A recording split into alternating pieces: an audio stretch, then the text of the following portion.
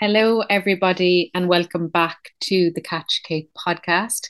Today, we continue with our series of interviews, and we have a lovely guest on today called Jo Walton, who has done some magical adventures around the world, from diving with sharks to, experiencing wild nature across Central America, and she's here today to share some of her stories with us and her connection to nature. So, Joanne, would you like to introduce yourself and tell us who you are? Hello, thank you so much for that beautiful introduction, Kate. And yeah, I just want to say thanks for having me on. It's such a privilege because I'd be so inspired by your work and what you do. So looking forward to having this chat with you on your podcast. Uh, Lovely. yeah, so I come from Blarney, a little village in Cork, and I I just love all the outdoors, all nature, and like I work online at the moment, and my main aim is to like travel as much as I can and to just explore. Wonderful. And would you say that you get out into nature daily? Like, is it an important part of your life? Yeah, huge. Like I feel whenever if I got like stagnant or that kind of stuck energy, I would go towards like the water or just be in a forest, just immerse myself into nature. Just changing the state of being like is so important to me. Um, I think even daily, like going into the grass, like initially in the mornings, barefoot, can be so beneficial. Um, yeah, definitely love the ocean and love my adventures. Fab. And would you say like being in nature is something you've grown up with, or was it something you discovered later on in life? hmm Yeah, so I have family in on a little island called Sherkin Island. We actually adventured there. Was it 2 weeks ago now? Um, yeah. So growing up on Sherkin, like I think was a huge like opening for me with the ocean. Um, my uncle still kind of laughs about it. There was like this really big book, and he says like I was so small at the time reading this huge book. It was like an encyclopedia of fish. So it was like a big book of like fish, dolphins, whales, and sharks. And I remember just like vividly, I remember sitting down looking at this book and just being so intrigued by like all the different kinds of fish there is and all the different details and yeah, just looking out at the ocean on Shirkin and just being so like fascinated and in awe of the unknown. I suppose that curiosity of like the undiscovered, you know. Um yeah, so that kind of brought my love for the ocean and then I loved dolphins. So um I wanted to work with dolphins like from such a young age. I was like visualizing myself being in the water and like swimming with dolphins and studying them and like researching and taking data. So I suppose you could call that kind of a marine biologist. Um, I loved sharks, like watching shark documentaries. I'd watch them for like hours at a time. Just just looking at, I just found them so beautiful and so powerful. Mm, Yeah. amazing. And then you took off in what year was it? You took off on an adventure. Can you tell us about what inspired you to do that? And was it your first time solo traveling? And um, maybe some of the nature you got to witness? Yeah. Yeah. So that led me to traveling to Mexico, which was my first big solo trip. And yeah, I was definitely inspired by you two, having kind of been there um, and chatted to you, asked you a bit about it. And then I took the leap to go. So I landed on an island called Isla Mujeres and I just loved there. I stayed there that was kind of my base for like 6 months. You could see like this blue water from one side of the island to the other, and it was just this small kind of inclusive, like really tropical island. The diving there was amazing. So I learned to scuba dive in Ireland before I went on this trip.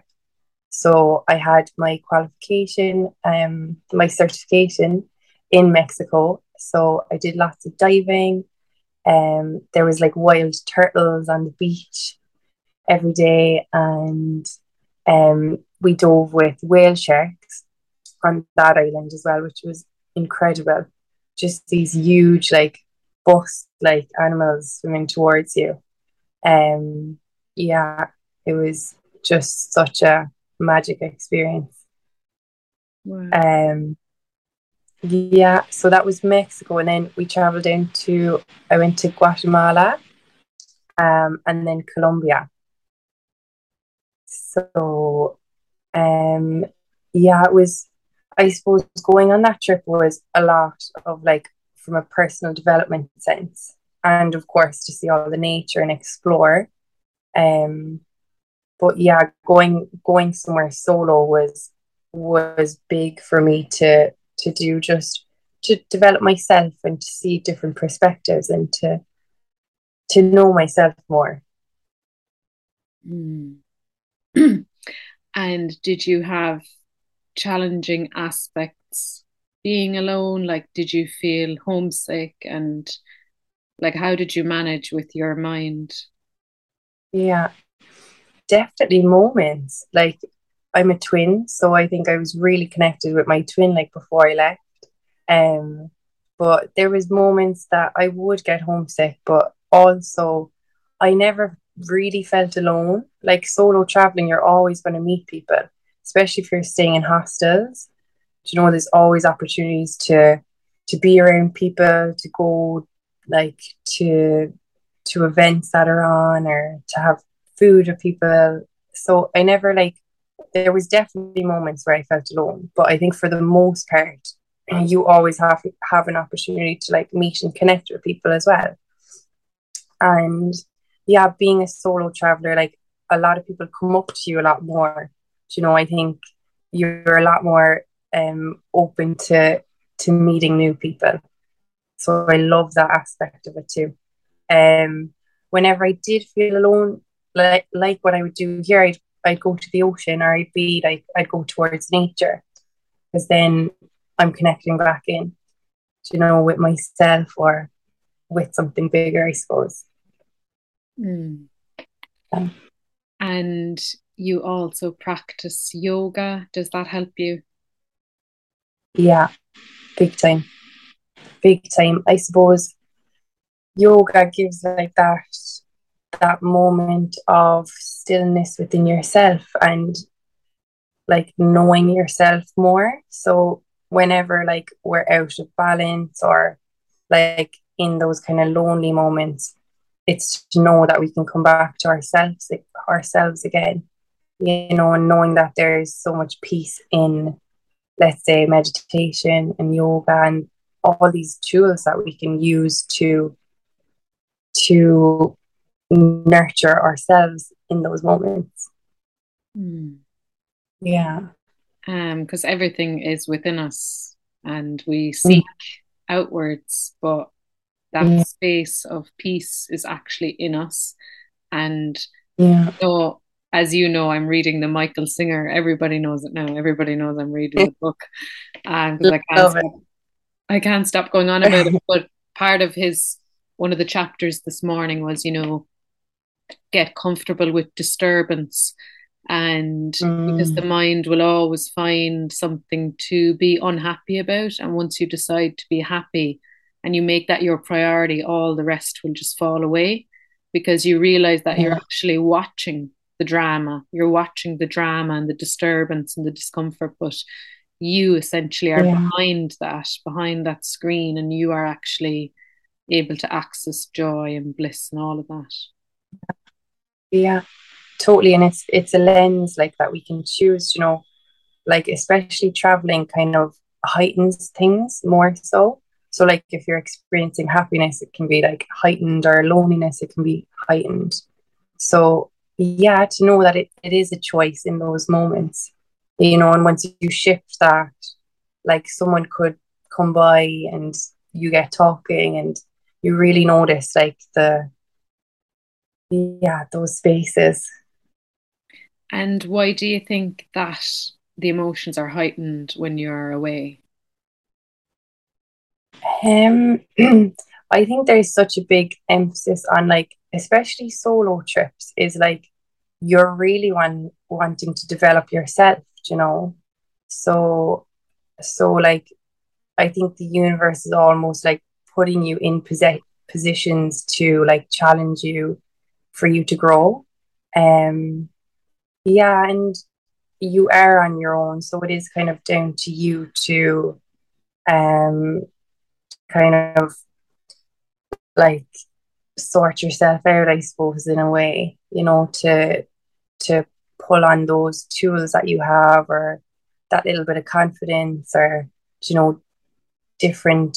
You're kind of like abstain to different um parts of yourself that you wouldn't be if you were like comfortable. Hmm. Yeah. And then you don't have your root, your root chakra, like you don't have that root of home, of family, of, support, like Yeah, that's kind of not under you. So it makes you more floaty or something. absolutely.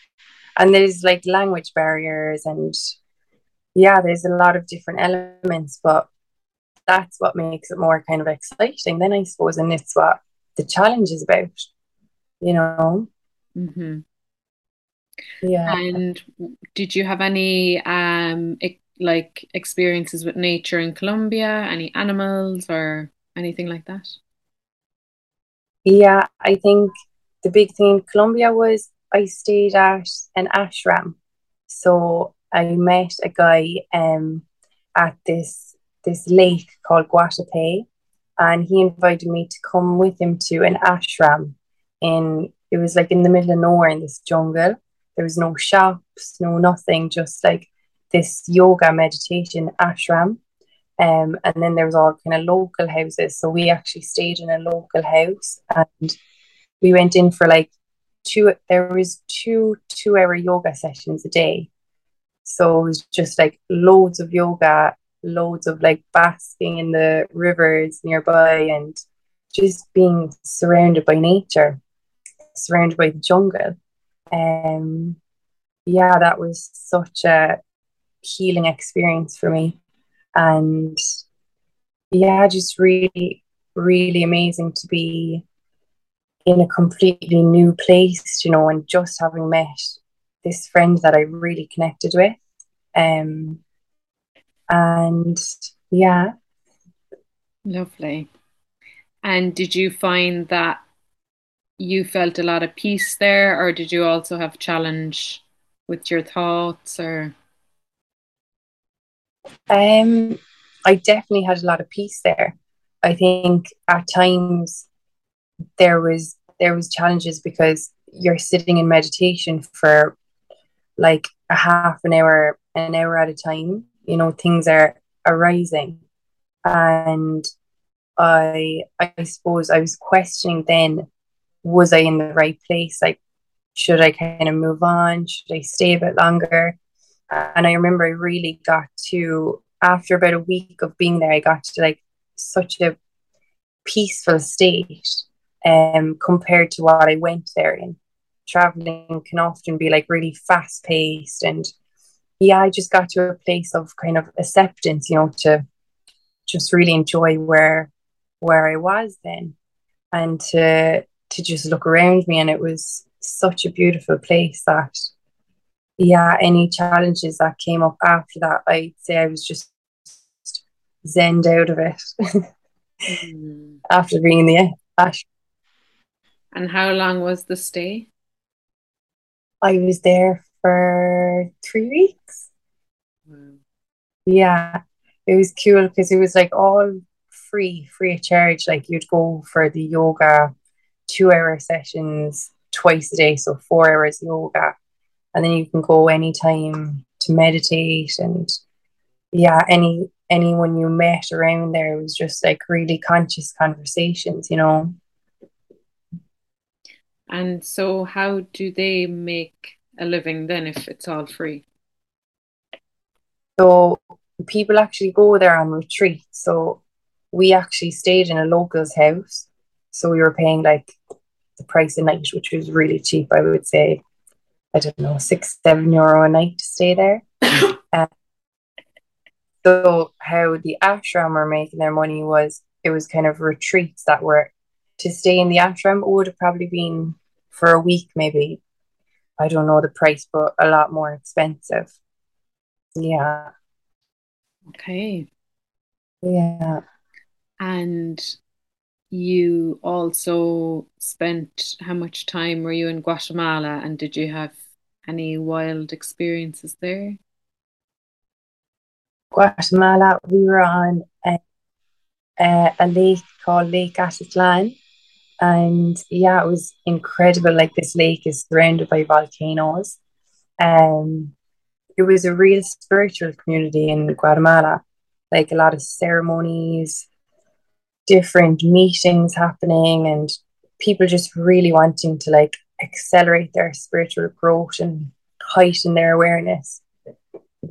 So that was incredible. I stayed there maybe a month, and then me and a friend we went to Guatemala City, and we did like this volcano hike, which was and it was out of this world. Like it was hiking for I think it was about 14 hours by the time we did the first peak and then over to the actual volcano. And yeah, that was like the toughest hike I've ever done, but I would say the most rewarding. Just like standing below, watching the lava erupt and literally feeling it. I thought it was rain when it was first dropping. I was like, what is that? And then someone told me it was the lava hardened, like just dropping. But yeah, it was absolute magic to see that. Um and then yeah, I flew home then. I think it was God, close to a year of traveling. Wow. So, was that the Acatenango volcano? I had Tenango, yeah, Yeah. So that yeah, was near Antigua. yes, Yeah. yeah. We got a bus from Antigua. Yeah. So how many months did you spend in each country or? I think it was 6, going on 7 months in Mexico. Um, I was in Guatemala for 2 months, and Colombia was just maybe a month, over a month, close to 2 months. Wow. And would you be able for something like that again, or do you feel like that year span is too much? Yeah, I'd totally do it all over again. Like new places, but I would do the time span all over again, definitely. I think it flew. Like being away from home, you know, you're like you've such new stuff to do all the time. So like your days kind of go a lot quicker, I think. You're Yeah. not focused on time. So yeah, I would do it all over again in a heartbeat. And did you get to see turtles in Mexico? Yeah. Um there was actually a hurricane. So when I was living on the island in Mexico, there was a hurricane. I was only watching videos today and my GoPro of this tiny little turtle washed up and he was being saved by they kept him overnight in like this container. I think he was like a little leatherback turtle. And yeah, they released him when the water was calmer. It was so cute. Um but yeah, they'd come up and nest at night, and all the volunteers used to be down there, and I used to just walk down there at night, like just kind of watching and helping out, and then they'd release the tiny little ones, like hundreds at a time, back into the water. It was amazing to see. Hmm. And Yeah. then you came back and you planned more adventures. Was it long before you made a move again? Um, I would say probably in the first month of being home, I was planning again. Yeah. So I planned South Africa and went there in March. Yeah, where I spent, I think I was there for a month. Yeah. And what kind of experiences did you have there? What kind of wild things did you see? Wild is definitely a good name for it. Yeah, Cape Town. So my intention going to it was Cape Town where we flew to. So my intention with going there was to see the Great Whites. Yeah, so I was saying like that I used to watch shark documentaries like hours and hours, and I was just like so driven to know what I would actually be like in the water when I seen them like face to face. And I knew they were off the coast of South Africa, so that was one of the hot spots for them. So I was just hugely wanting to see them there. Um, and yeah, Cape Town is such a diverse, like there's hikes, mountains everywhere. Like everywhere you look, you can see like a different kind of landscape. There's beaches with like wild penguins, um, such incredible like ocean is wild there, like the seals and the sharks. Um, so yeah, we went and did the first shark diving in a bay called Hans Bay, and um, it turned out there was no great whites. Like when we got there, there was no great white sightings for actually a couple of years in that area. So I suppose I had a sense of disappointment in a way, but I knew I wasn't going to give up there. So I went back to the drawing board and we did see copper sharks that day. But yeah, so I seen this photographer on Instagram. I found him and I wrote him because I knew he had like tags from South Africa and pictures of great whites. So I wrote to him and I was like, "Oh, is there any advice? Can you let me know like where would be the best place to go?" And he told me a place called Mossel Bay. So I was looking up and it was like an 8 hour bus journey from where I was in Cape Town. So um yeah, I made the decision to go for that and go for do the journey, and yeah, it proved to be probably the one of the most challenging like solo um bus journeys, I suppose, or like trips within a country that I've done. I think um, a lot like presented itself before I got to Mossel Bay, and knowing like I think the first bus was cancelled, so then I was like waiting in a bus station in the middle of Cape Town for the next one, like 6 hours later, and then I was thinking like, should I? Is it a bit dangerous or? But yeah, I knew I had a strong drive like to go. So then got on the bus and it stopped a few times on the way. The police came on, like taking people off, and it was a crazy experience. Like I had my bag on my lap the whole way there.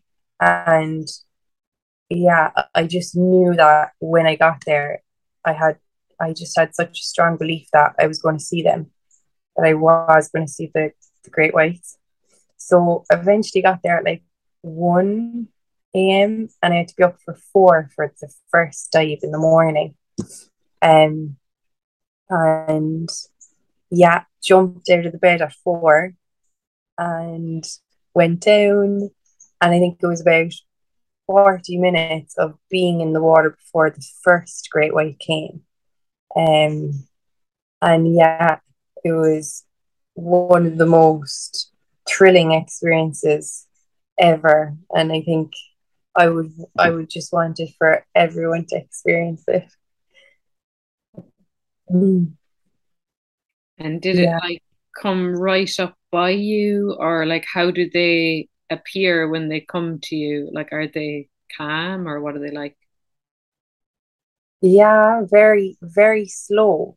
Like, so they can actually see you before we ever see them, they could see us, you know. So they were probably approaching, going away, and then eventually they'd come closer. So they take their time. Um, very slow initially, like just passing by the cage, their big black eye just like staring at you. And that was, yeah, I think I was always so curious how I would act like actually in the water with them. Um, but yeah, people say, were you not scared? And I was like I'd say there was definitely an element of fear, but I was just so excited. Like I was honestly buzzing to just get me in the water with them and to see them up close. Um, yeah, there was a few times they came like up fast, like bumped off the cage, but I wouldn't say I felt like aggressive.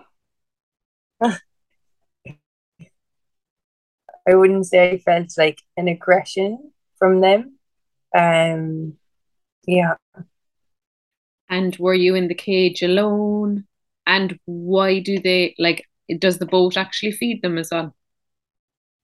yeah. So they were chumming the water, which is probably something I don't agree with either, but um, needs to kind of be done in those areas because it's such a vast space. I think that they kind of need to attract them in. Um, so yeah, there was I'm saying six in the cage at a time. Um, kind of spaced enough out. There probably was about 20 of us on the boat. No, there was I'd say two lots of six. And some people didn't go in. How do you So breathe? you've a mask, so you're just kind of coming up and down for air. Uh, yeah, so No breathe, snorkel. no snorkel, no, you're kind of popping up and down, holding your breath underwater for as long as you can. Would they not um, use a snorkel? Like, no. I don't know why they don't. I suppose it's just another kind of contraption, maybe, or something. Maybe they just think it's better to come up and down because you're kind of holding the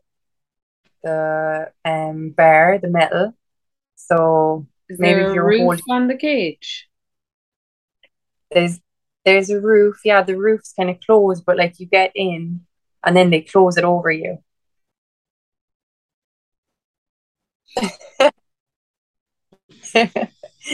Yeah. You're about to die. So, Wow. yeah. I think in Guadalupe they use like the scuba gear. They've like these long hoses, and I don't think well they wouldn't need to chum the water in Guadalupe anyway because there's so many sharks there. So how many sharks did you see and how big are they? So the ones in South Africa were juveniles. Um, they were about 4 meters. The biggest was about 4 meters. Um, And I think by the end of it, I seen about six. I think there was three on the first trip and four on the second trip. So I actually went back. I was just buzzing now, like, and I went back to the office and I was like, I'm gonna come again in the morning, and they were like, okay, and and I came back down in the morning, and the woman in the office, they knew I love sharks. Like I was chatting to all the guys and like just saying different facts and stuff, and she called me and she was like, oh, the owner is actually letting you go free of charge. which was like $150 or something.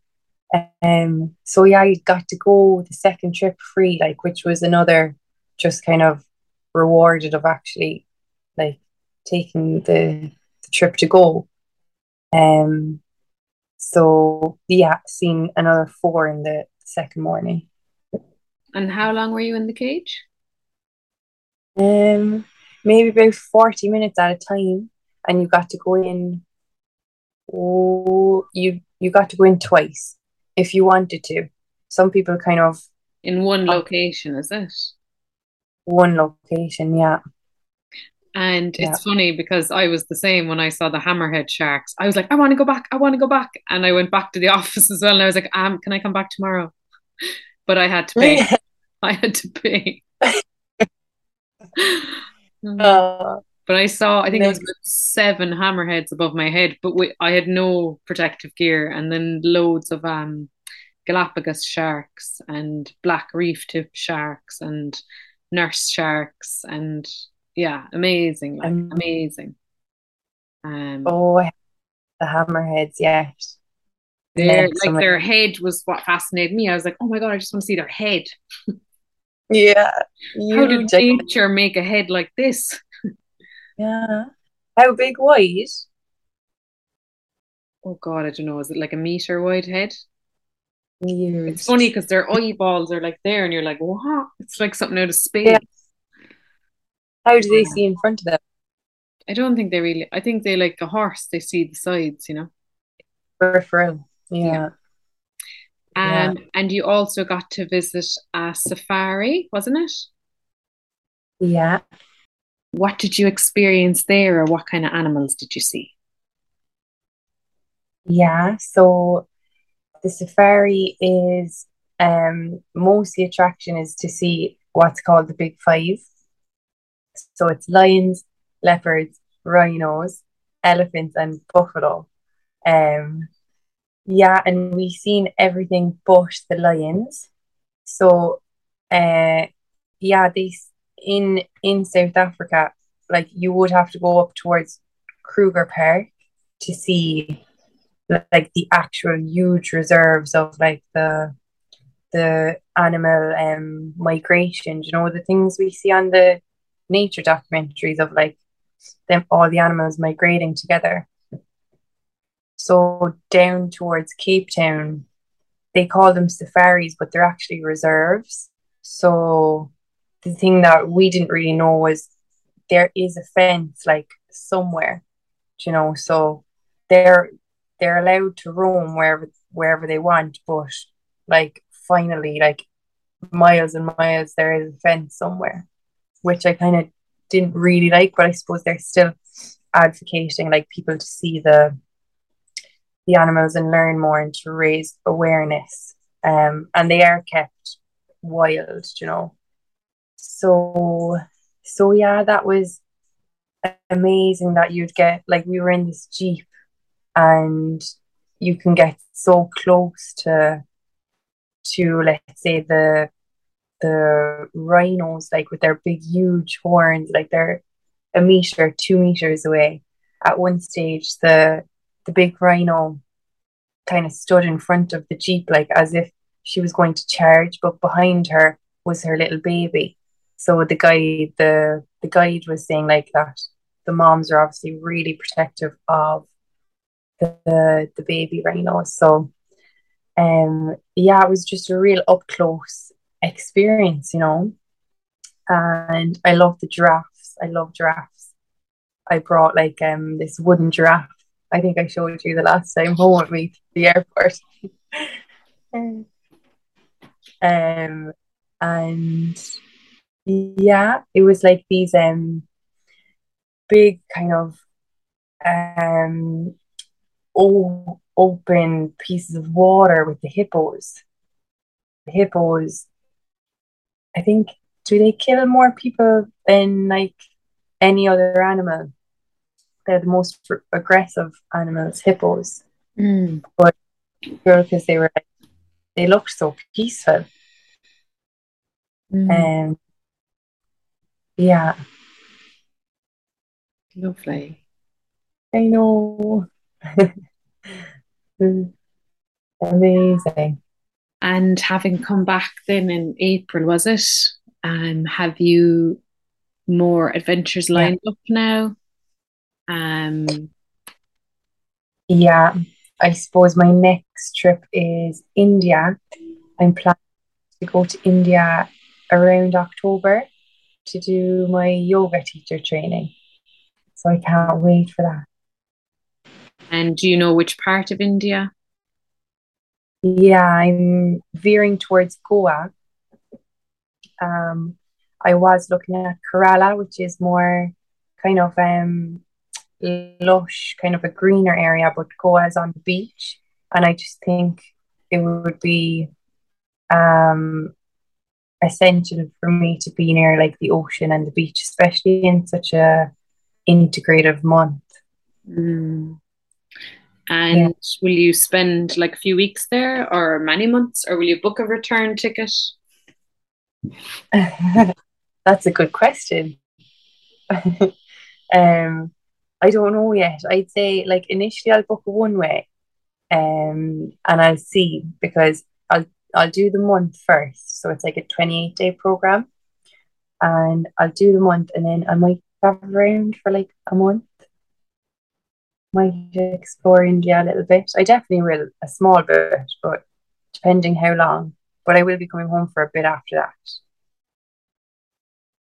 Before you do another adventure. You might write a book on your adventures. Like you. Adventures with Joe. Yeah. Um, I Lovely. love. And part of my podcast as well, I like to ask people how maybe they like to contribute to helping the planet, or maybe if they have a tip, is there anything that you could share that might be helpful to people? Yeah. Um, I suppose for me, it's like choosing a more conscious path um, in my daily life, like asking myself the questions like, is this going to benefit me and my body in regards to like the food that I'm putting into my body, or is this going to benefit the planet? So just kind of conscious from regards eating and my lifestyle and living is to ask more questions. Mm, that's Yeah. great. That's great. Mhm. Because we shouldn't just follow along, we should be asking. No, definitely. Yeah. And what would be your favorite wild food to eat, or fruit or veggie or something? Ooh, wild fruit or veggie. I would say wild, definitely berries. My personal favorite veggie, I love broccoli. I would eat broccoli for breakfast, lunch, and dinner if I could. Oh, yeah. What about you? I love eating the blackberries now at the moment. I think they're amazing. And if Mm. you remember our adventure up the beautiful Nire Valley, we had lovely wild bilberries. They were gorgeous. Um, Yum, they were sweet. and I'm actually looking now, I'm reading a tree forager book, and there's some information. I'm going to really get into it now when I have more time. Not Hmm. growing, like as in, they were even saying about the young beech leaves that you can put them in salads and you can make a beech kind of remedy. But they have to be the young leaves because they're really kind of silky Yeah. almost. And then there was another Um, one, like we have a massive bay leaf tree, and it was saying that you can make bay leaf oil, and it's like an ointment, and it can heal like aches and pains and cuts. So there's loads of remedies from the wild that we can use, and this book is just amazing. amazing. I'm laughing because when we were on Shirkin, it was like I was walking with like my own personal little herbalist scientist. Kate was like picking all the different berries and like knowing all the names of the different leaves and plants and trees. I don't know, is that true? Like I can't even remember. What did we find? Oh, Remember yeah. those like orangey kind of Yeah. things? I was like, God, can we actually eat this? Kate was Nas- like, yeah, delicious. Nasturtium. Nasturtium. Oh, that was I it. actually started growing them myself now. I've seen a flower come up this morning because they're so delicious in salads and they're really bright orange. They're really peppery. Uh, Did they're a really we nice color. did we eat anything else out there? Um, I'd say there was a few leaves. Um, we definitely did. I'm just trying to remember now. Oh, Yeah. flowers, flowers. Rose. Yeah, we ate some rose, didn't we? I think We so. should have put that in our cacao actually.